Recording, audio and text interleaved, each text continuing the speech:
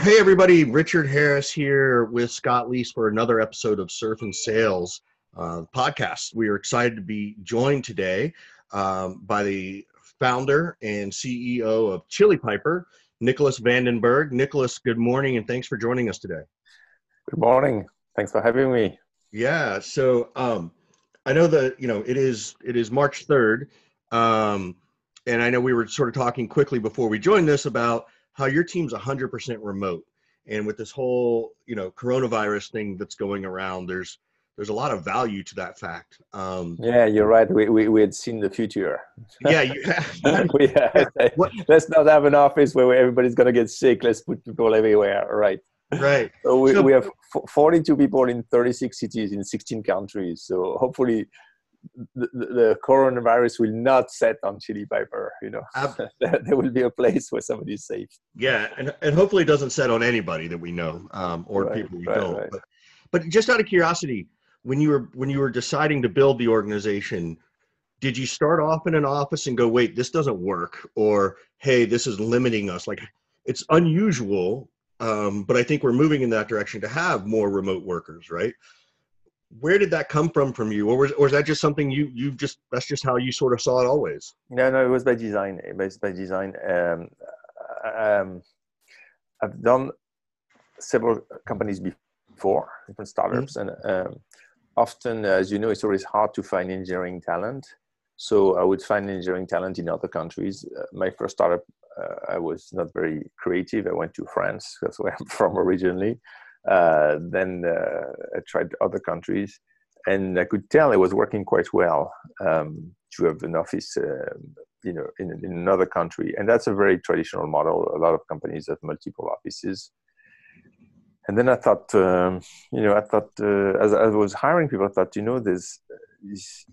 it's difficult to find talent, and yet there's talent everywhere in the world. Uh, there are smart people. That's my big belief. There are smart people everywhere in the world, and why not access this talent pool? So that was the when we started Chili Pepper, we said we're going to just go find smart people wherever they are and make it work. We'll find a way to make it work remotely. And then the second piece that led us to do that is Alina, my wife and co-founder, and I are very passionate about traveling. We love being in different places, and we thought, nowadays you're a knowledge worker. Here we are on a computer. We could be anywhere, and we should not only be able to do that, but let all of our employees do that. If they want to travel, they can do that. So it was very much by design. It was a combination of we find the right people and we give them a lifestyle that we ourselves would love to have. Do love enjoying, because that's what I do. I spend about a third of my time in California, in LA. I spend a lot of time in France. The rest of my time is here in Brooklyn. I'm just back from Mexico City, where we spent a week. You want to have this option to be where you want, and I think nowadays with computer works, it's completely possible. So it was very much by design, and it's working great. Everybody's happy. We have 2 employees in our CS team. We decided out of the blue that they will go to Colombia, South America. I just talked to them yesterday. They said, "Oh, we're going to go to Madrid." It's life is wonderful. What are some of the tools and tricks of the trade that you use to manage an entirely remote company, and not just remote, but like 16 different countries? I can't even, how many time zones is all that? Like in any 24-hour period, you've got somebody probably working. A lot of time zones, but there's something that helps us. A lot of the engineers, the people who are further east, in Eastern Europe and so on. And, engineers tend to, unlike Richard, they don't wake up at 7. Right? They wake up late and finish late. I've been up since 6:30. Thank you. Just so you know. Wow. So it works well because they can start there later and finish later. And in California, we typically start the day at 7. Yeah. So that's how we adjusted. We have some people on the west who start early, and some people on the east who finish late. Overall, there's a big overlap, and it's working fine. I have found that it's harder from California to work with people. We have one guy in Moscow, Russia, so that's far. And until now, we have not, for that reason, hired in Asia. because then there would be like, it's just like you're upside down on your head, right? It's like it's the middle of the night. I'd love to find a way to work with Asia, because as I said, Asia is a very populous part of the globe and with a lot of talent, but that time difference has been a constraint. As for your question about the tools, we start with the basics. So we do our meeting on Zoom, as you would expect. We use Slack to communicate in real time, basic. And then we have a few things that are more advanced. So how we make decisions, for example, has become quite a fascinating process. Typically in companies, you call a meeting and say, we need to decide what feature we put in the product next or not, or we need to decide what pricing we do. You get a meeting, get 6 people around the table, they argue. So some smart guy called Jeff Bezos said that's not the way to do it. The way to do it is somebody write a decision memo, 6 pages, and then you start the meeting with a decision memo, and then you discuss the decision memo, makes decisions. So that was a good improvement on decision-making process. And I believe that we've taken it to the next stage. So we have somebody write a decision memo. We don't call a meeting. We upload the decision memo on Google Doc, and then people comment on it, right? And the beauty of it is that you have time to think of what you're going to comment on, right? You can even research, edit, and you see all the comments and discussion. So the discussion is actually asynchronous. People do it at their leisure. But you see all these great ideas and feedback coming out. You don't have that problem. In meetings where people want to sound smarter, so they just say something just to sound smart. Well, on the Google Doc, it gets edited out. So that's how we make our decision, and it's very impressive how it works. Typically, if it's a complex decision, we will still call a meeting at the end to nail down the last bit. But by the time we call that meeting, we already have a good sense for where things are going. What do you call a complex decision, right? Because I could see, for you, maybe pricing is not a complex decision, and you can use a decision memo. For other people, and I think you've exercised this muscle, so you're comfortable with it. But for other people, I could see them going, oh my God, we can't do this, remote on a document. Like, what do you call a complex decision? Yeah, so pricing would be one of a complex decision. Product positioning and pricing is an example of a complex decision. Product roadmap priorities is typically a complex decision, right? What do we do next? Let me give you an example of a less complex decision. We just procure an LMS. We wrote a decision memo on it, right? So we had a couple of our guys did all the research, came up with what our goals are, beautifully written decision memo, what our goals are, what our options are, the pros and cons of the different options, and their recommendation. And how does that, at your level, does that help also create that level of autonomy, giving people the ability to own a project? And so from a certain perspective, maybe you get to sit back and you're sort of the final decision maker, but ultimately it lets you delegate a lot of these decisions and then grow your people. Yeah, you got me. It's all about not having to do the work and let other people do it. No, you're right. Absolutely. They're in charge, right? So they create this decision memo. At the end, I just review, and by the time I look at it, they have the autonomy. So I have still the final approval, but by the time I look at it, there's enough comment that you can tell where things are going. And if I'm going to go against the crowd, I better be well prepared. I typically don't do that. I don't say if I feel the decision is wrong, it's not the way I want to go. Then I'll explain why I think it's not right, and I'll reopen the decision memo. It has happened to us where we've done three back to back because. I think that's not quite right. We haven't considered these other aspects, so we open a new decision memo to do that. But yes, you're right. The people are autonomous that way, and they can control the decision that matter to their particular job. Yeah. How large is the sales team at Chili Piper right now? So we have 5 SDRs, 6 A's, 2 AM, 3 CS. So it's fairly common, I think, for distributed and remote organizations to have engineering and product and marketing. It's a lot less common to have sales org completely distributed.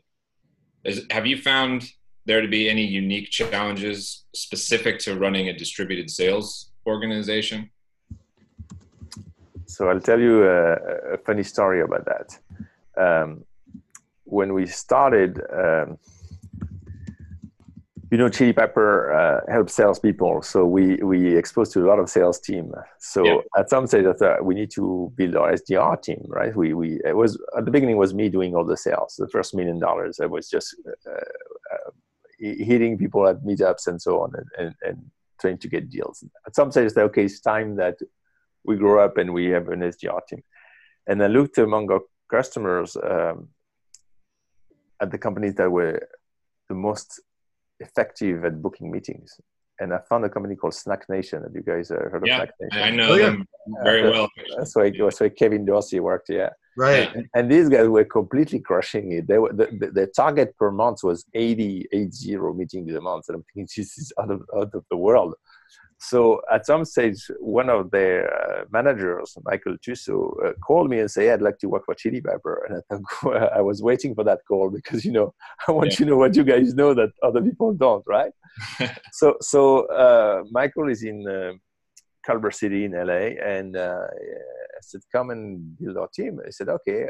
And he said, number one requirement is we have space in LA because we have to all be in the same place. And I say, well, why is that? He said, well, sales devs have to be in the same place.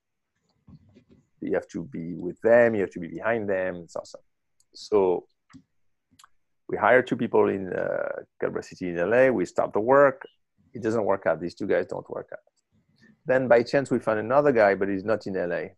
So we decide to hire him. And then he starts performing. And next thing, Michael Tusso tells me, you know what, I'm going to move to San Francisco. And even though there was nobody in San Francisco. And next thing, the whole thing got distributed and we started getting better and better performance. Even though something like 9 months earlier, he had said it's impossible to do it. He changed his tune entirely. So. That's right, exactly. And then partly is because it was obvious that it was working with this guy was not in LA. Another part is because like the rest of us, you wanted to live somewhere else, and you don't want to have to change job and have a constraint because you want to live somewhere else. So it was living the very foundation of Chili Pepper, which is you want to be free to live where you want. And so ever since we've had all our sales distributed. As to your question about challenges, I find that Zoom works really well. You can have your one-on-ones are very effective over video. It's almost as good as being in person. I think the stereotypical kind of concern and worry is like, what are the salespeople doing all day long? It's harder to motivate them. Maybe it's we don't get as much activity, right? If you're still looking at things like dials and meeting set and all this kind of stuff. So none of that has proven to be true. Well, no, because everything is digital. I know exactly how many activities my guys do at any time. I log in. Know the number, but is it? I think somebody might argue that the number is less than it would be if everybody was in the office. That's like the old school. That's a very old school, but that's something actually very fundamental that I think is going to profoundly affect the world of sales, and it's already affecting the world of sales. How do you handle training from that perspective, right? It's like particularly, I think I'm falling into that stereotype of like, okay, if I've got an old school AE who's done this, for 3, 4, 5 years, I can give them some basic training. But what about that SDR? What about that person who's brand new to sales? How do you guys effectively train around that? So same for AE and SDR, it's the exact same way we do it. The big difference now in the past was that in the past you'd send a salesperson to meet a client. He would take his car, come back, he'd say, how did it go? And he said, went great. Now nobody goes with their car. They get on Zoom, they do a video call. The call is recorded. If he comes back, say, how did it go? He said, went great. Well, let me watch the recording. Right, and everything is recorded. So to your question, Scott, activities, we know how many emails and calls they make because everything is recorded. The content of what they do is recorded, right? So to your question, Richard, how do we train them? Well, we use the recording and we say, let me look at how you handled it. and we go through the recording and how to improve, and we do that over Zoom, over video. So it's a different world now. We know exactly what they do, and we have very few deals. Actually, I can't think of any deal where we was in person. Really, I think it's really encouraging and a great story to hear about how you're running the sales organization and the success that you all are having, because it sort of flies in the face of old school traditional logic around managing sales teams. I mean, even Michael, has done a 180 on it over the course of the last year or so. I think that you said. So I think it's really good to get these kind of successful stories out there. Yeah. And don't get me wrong, there is value in getting together sometimes. Sure. You guys have these programs, Surf and Sales. I get it. It's awesome, right? You together, there's more energy, you get it. Yeah. But you don't need Surf and Sales 365 days a year, right? See what I mean? At some stage, you also have to call your customers, send a lot of emails, and you cannot be with to report. So we do these gatherings. You're famous in the sales world for these gatherings. For example, if I'm not mistaken, you had like your version of President's Club or something like that in Ibiza. Right? Yeah, no, in Ibiza, no, right? Yeah, no, but it was not. It was President's Club, except that every single employee in the company made it to President's Club, so we all went there. We all went there. You all went there. It was unbelievable. It was unbelievable. 3 days in Ibiza. We went to do the closing of the Pasha Club. With champagne. It was unbelievable. Yeah. And the year before, we had gone to Paris, and it was also unbelievable. It was less festive, but it was. Magical to get everybody together. I can hear every salesperson listening to this right now, typing away, going to Chili Piper's website, seeing if they have. We are hiring. We're hiring. There was the guy who applied and got the job like 2 weeks before Ibiza, and he said, "Am I going to go to Ibiza?" And I said, "Well, yeah, That's a hell of an onboarding experience. Yeah, that's exactly right. Yeah. I've sent people in sales contests and spiffs and things like that to Paris and to Ibiza and all that kind of thing. But you're taking it to another level when you bring when you bring everybody. Yeah. But you don't have that opportunity to have everybody together very, very often, but maybe once a year or something like that. So it's probably even more powerful and very much so. Very much so. It is very special. Imagine all these people you've only been chatting with on Slack and Zoom, and all of a sudden you're together with them on the beach or on the boat, because we rented a boat and went cruising. It's very special. And what I loved about it is that even though we have, I think we have 16 countries, so we have 16 nationalities. People from different nationalities and different craft, so engineers with sales, mix up together, very naturally. It's amazing. And also what I tell other people in companies, when you're in the same office, there's some cliques that start forming, like groups and people. Oh, sure. Right. Yeah. Whereas when everybody's everywhere, it's a lot less likely, right? You just it's pretty much the same. So it's an amazing experience when we get together. Right now, we have a big contest to decide where we're going to go next. We're looking at skiing in Chile, or going to the beach in Colombia, or the places. So it's a tough world to decide. These decisions, right? Really terrible options, right? Let's go back a little bit. Tell everybody what Chili Piper is and what you do, and talk a little bit about the ICP and the sales cycle and what the deal making process is like. Yeah, so I started the company because I have this strong thesis that the world of sales, the way sales is done, is going to change dramatically, and digital tools are going to have a major role in that change, right? So I call it building the system of action for salespeople. The reason why we call it system of action is because, in our view, system of record, which is the CRM where you keep the record, is already established. It does great, but it doesn't help people do their job. It just helps track and it helps managers. So there is a need for tools that help people, salespeople do like the next wave, the next evolution. That's exactly right. So there are many tools coming out right now to help salespeople do their job. It's an exciting time. At Chili Pepper, we started with scheduling. So we started with helping salespeople book their meeting and manage their meetings. That makes sense because meetings are a key part of the sales process. And then more specifically, we found a part of the process in sales that was very broken, and we decided to fix it. That's the inbound process. So the inbound process is, before we existed, was as follows. A prospect, marketing would spend a lot of dollars. They'd get a prospect. The prospect would come to the website.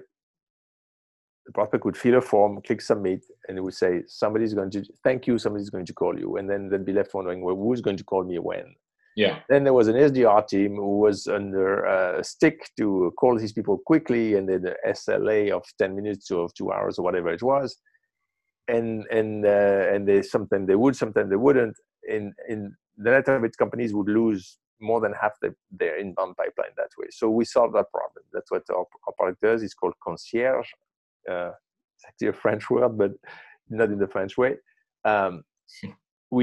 When a prospect submits a form, we have a smart JavaScript that automatically gets the data, can do a data augmentation, qualify the prospect, find the rep who should talk to this prospect, dial the rep, dial the prospect, they're in touch. Or if the rep is not available, we can retrieve the calendar, expose the calendar, and they're connected and they're booked. So that doubles conversion rates on the inbound. That's a big product. That's what we do right now.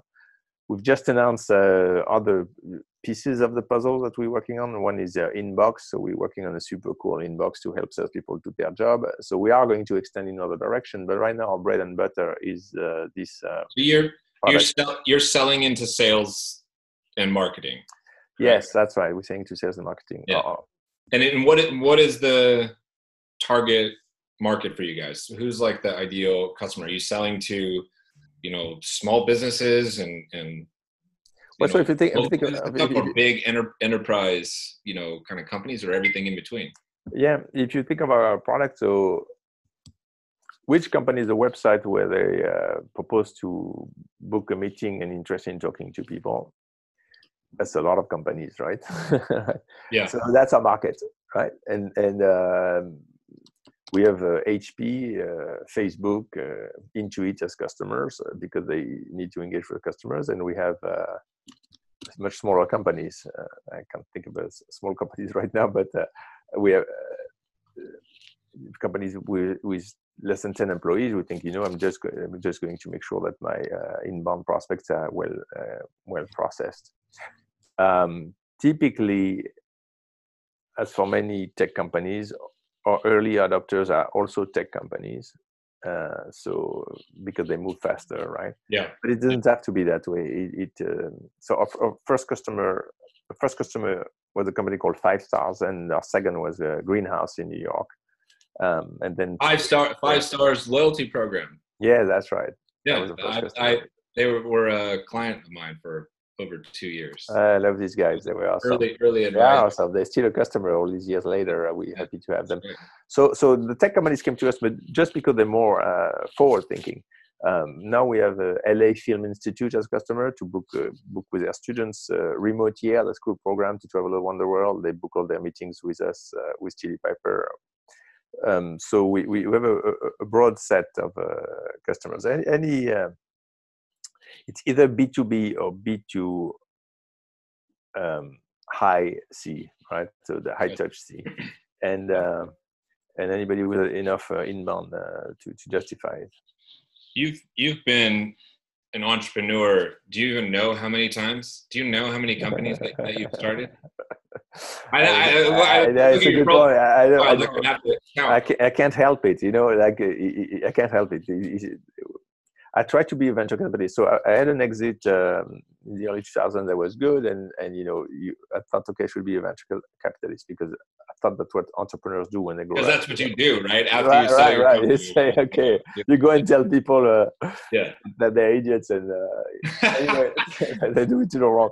So their idea every time I tell someone they're an idiot, I get in trouble. Because you're not a venture capitalist. That's because you're not a venture capitalist. Exactly. When you have $500 million behind you, ready to be handed over, then you can tell a lot of different things. Yeah. Apparently, the size of the checkbook matters. That's what it seems. Yeah, the world's unfair, but that's how it goes, isn't it?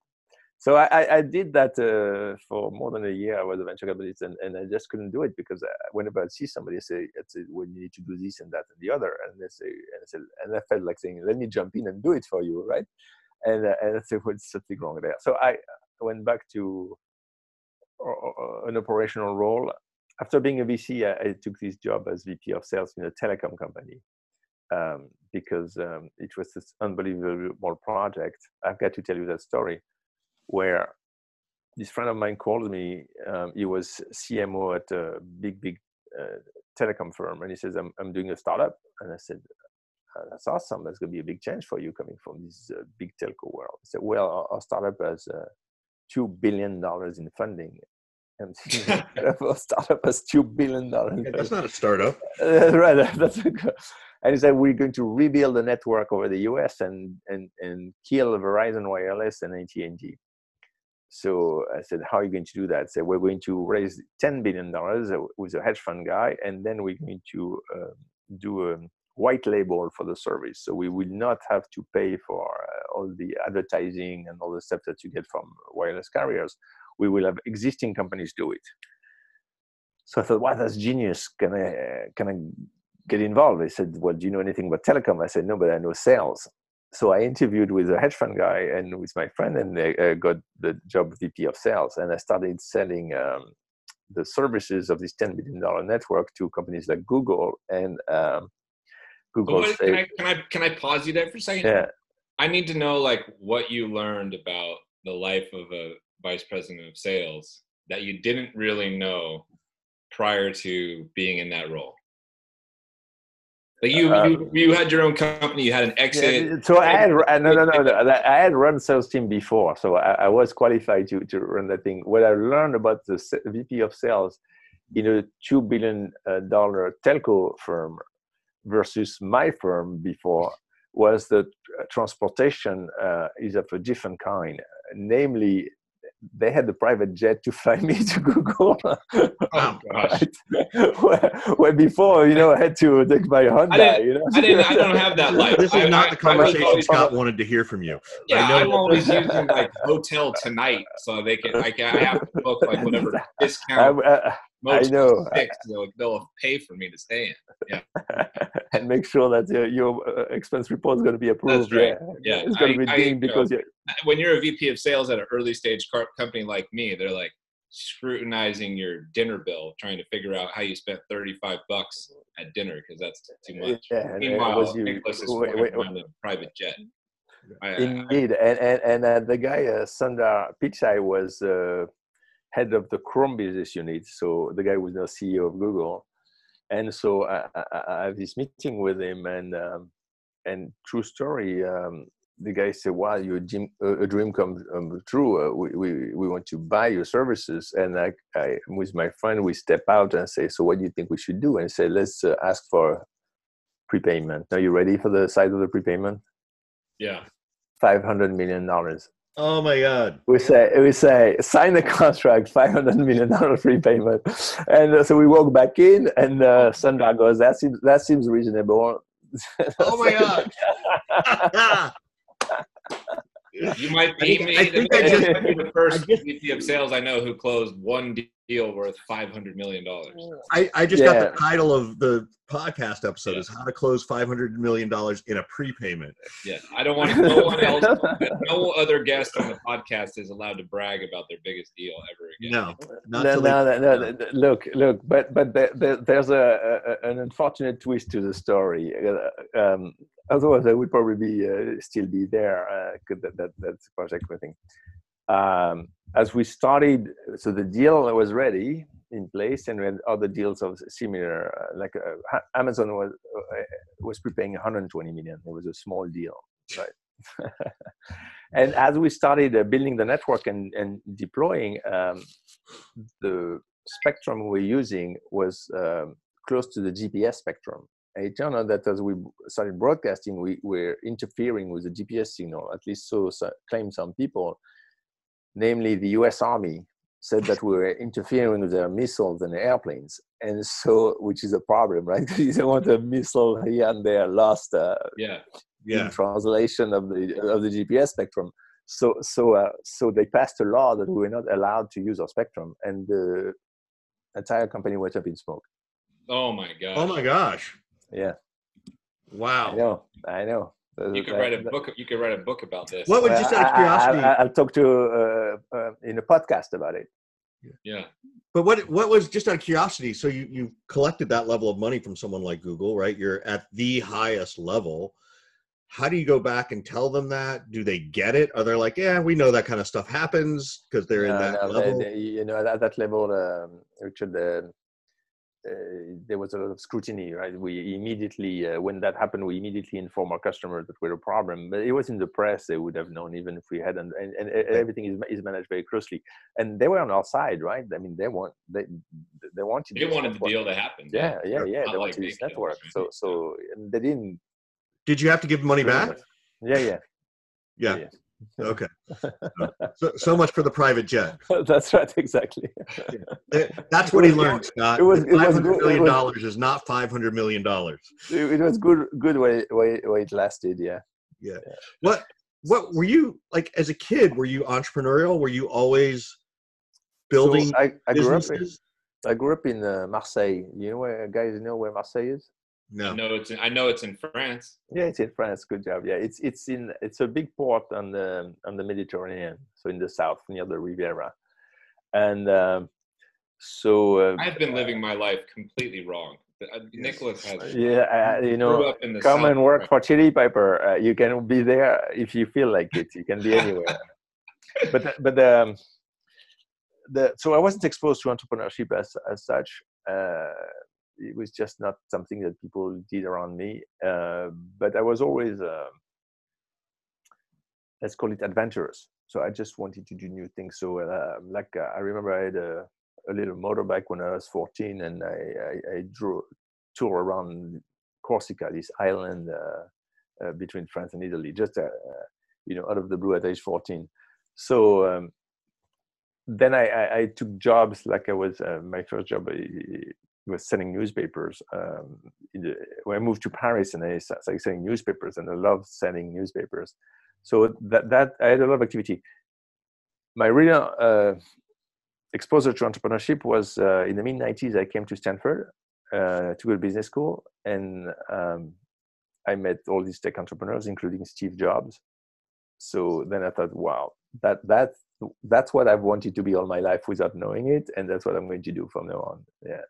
This concept, you start company, you build products, you bring them to market. It's just too awesome to not live your life that way, as far as I'm concerned. Yeah. What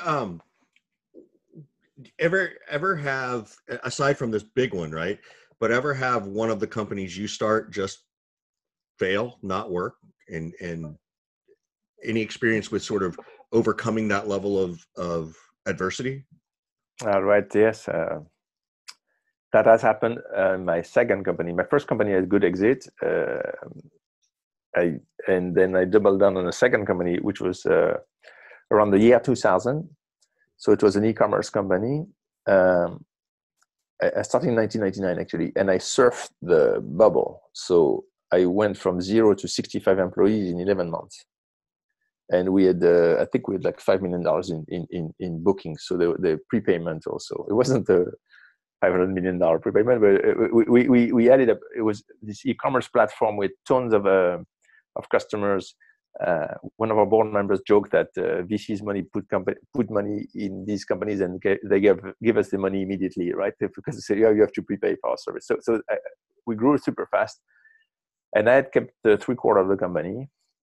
So it had actually 72% of the company. And we got a lot of interest from corporations like Yahoo, Amazon, and CNET. And CNET, if you remember this company, made an offer for $60 million.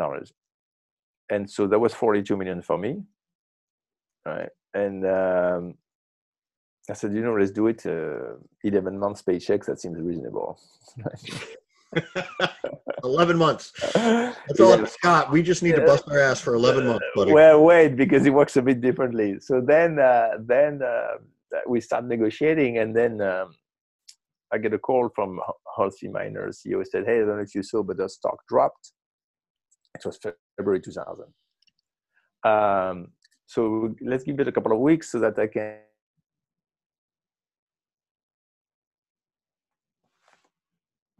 talk about ghosting, right? We in sales, we all have to deal with ghosting. Yeah. Imagine when it's the acquirer who's ghosting on you, wow. and you have 42 million money at stake. So the reason why he was ghosting me is, as you all know, the market never recovered. Every stock dropped, every VC funding dried out. And I ended up doing a deal with Microsoft, barely covering the asset price. So you went from this really quick and nice exit to nothing, off the table. To a long struggle, and ended up with a deal with Microsoft when I personally didn't make any money. I mean, there was a deal that it was a deal that worked for really well for the employees, for sure. They got great jobs and have friends now at Microsoft and Amazon. But you went from a extreme to the other, yeah. So Nicolas, my computer froze, so I missed that part of the story. So I'm going to have you restate that part of the story after you said the market dropped, because otherwise other people are going to be like, what the hell just happened to the story? So so the market dropped. I was telling how Halsey Miner, the CEO, ghosted on me. He never came back. All the VC funding dried out. It was 2000, right? The dot bomb. Right. All our customers went under, and I had to lay off more than half the company. And in the end, the deal that we did, we sold the company to Microsoft, MSN Shopping, as I said, at the price that barely covered the asset price. So at the price where I didn't make any money myself.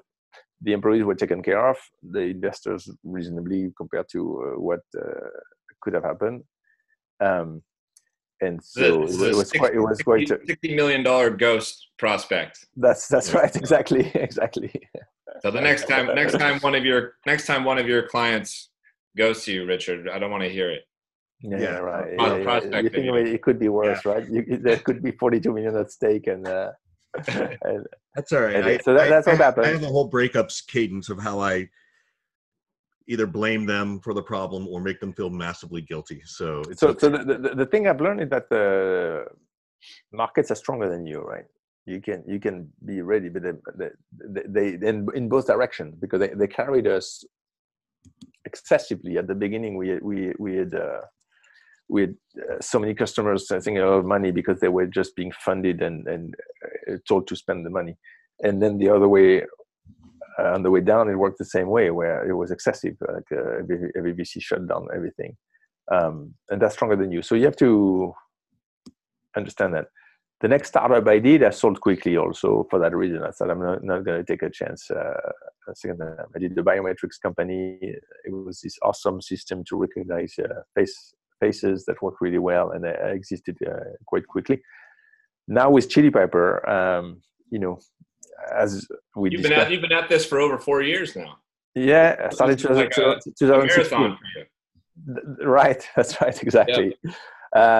And we've had some small offers, but this is different. This time, I don't need an exit. I'm all good. I just want to build this company for the long term. I think we have a very large opportunity ahead of us in sales tech.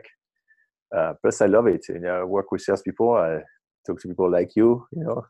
It's a very fun ICP, ideal customer profile to salespeople. What do you see as the trends in 2020 and 2021? In our space? Yeah. Or in general? Both. Either one. So if we start in general, as Scott pointed out, right now there is this risk with this virus that everybody's freaking out about, that the year could turn sour, and all this beautiful economic boom that we're experiencing could vanish. So that would be a problem. But assuming that doesn't happen, or even if that happens in our space, I can see that the the sales tech world is going to continue evolving, and we're going to see a lot more tools and new companies coming up, and more use cases being covered by tools. I think right now we think, oh, there's these companies that. So let's talk about the sales opt and outreach, for example, right? They've done a really great job, and think, oh, there's these two companies that are going to dominate. But I think that there will be a lot of other use cases where great solutions are going to come up, and very successful companies will emerge. So you can look at the drift, for example. They say, oh, this chat for marketing is not well done, I'm going to do it better, and they took off. And I think that's going to be a lot of other use cases that get better covered, and other companies that are going to be very successful. Yeah, that's my take on sales tech. What do this is kind of the end of the show, and we try to flip things around and see if we can be helpful to you. Is there anything that Richard and I can do to add value and try to help you and support what you're doing? Well, I mean, two things for sure. I mean, right now, you can help get Chili Pepper better known, without a doubt, because there's still a lot of people who are not aware. So there's still a lot of companies that have this broken process on their inbound, where people submit a form and they say, thank you, who's going to call you, instead of connecting directly with the sales team. So that needs to be evangelized, because it makes no sense. Like it makes no sense to lose half your pipeline when you have a solution not to do that. And the other piece more is,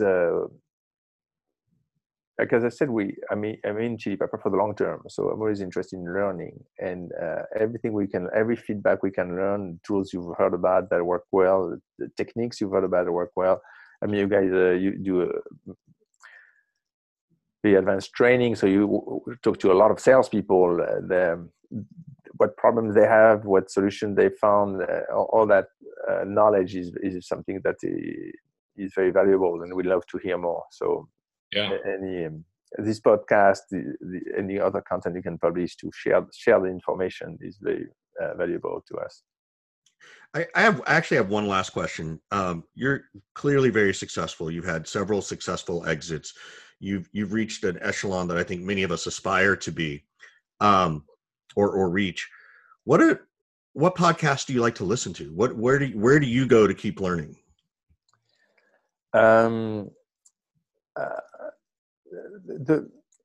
So first of all, I'll say podcast is a bit new to me. I don't have a commute, because we a lot of people listen to podcasts in their commute, and we don't have a commute because we're a distributed company. So I set my office across the street from my apartment. So it's a new thing to me, and I'm discovering these podcasts. So I'm not the best person to when it comes to my traditional ways to keep learning is books. I read a lot of books around sales, so I try to read most of them. And then, of course, our friend and Modern Sales Pros and these communities where people discuss how they do things, I find them very, very valuable. So I do spend a lot of time reading. I don't necessarily, often I read too late, so I can't reply something that would be useful, but I do read. I love hearing about problems people have, what's not working, and then smart solutions that other people have found. So it's a broad set to answer your question. No, that's a good answer. So, well, Nicolas, this has been fascinating, man. So thank you so much for joining us. We were really glad to have you. Yeah, my pleasure. I enjoy it. So good luck with everything. I know you guys are crushing it, and I'm sure we'll be in touch very soon. Yeah, and just so you know, assuming the virus goes away by September, you could actually set up an office for a week at Surface Sales, right? You could come and work from Chili Pepper HQ. Where are you going in September? Either southern Mexico or somewhere in Costa Rica. Sounds like a plan. Yeah. So, well, Nicolas, thanks All right. again, man. We really appreciate it. Yeah.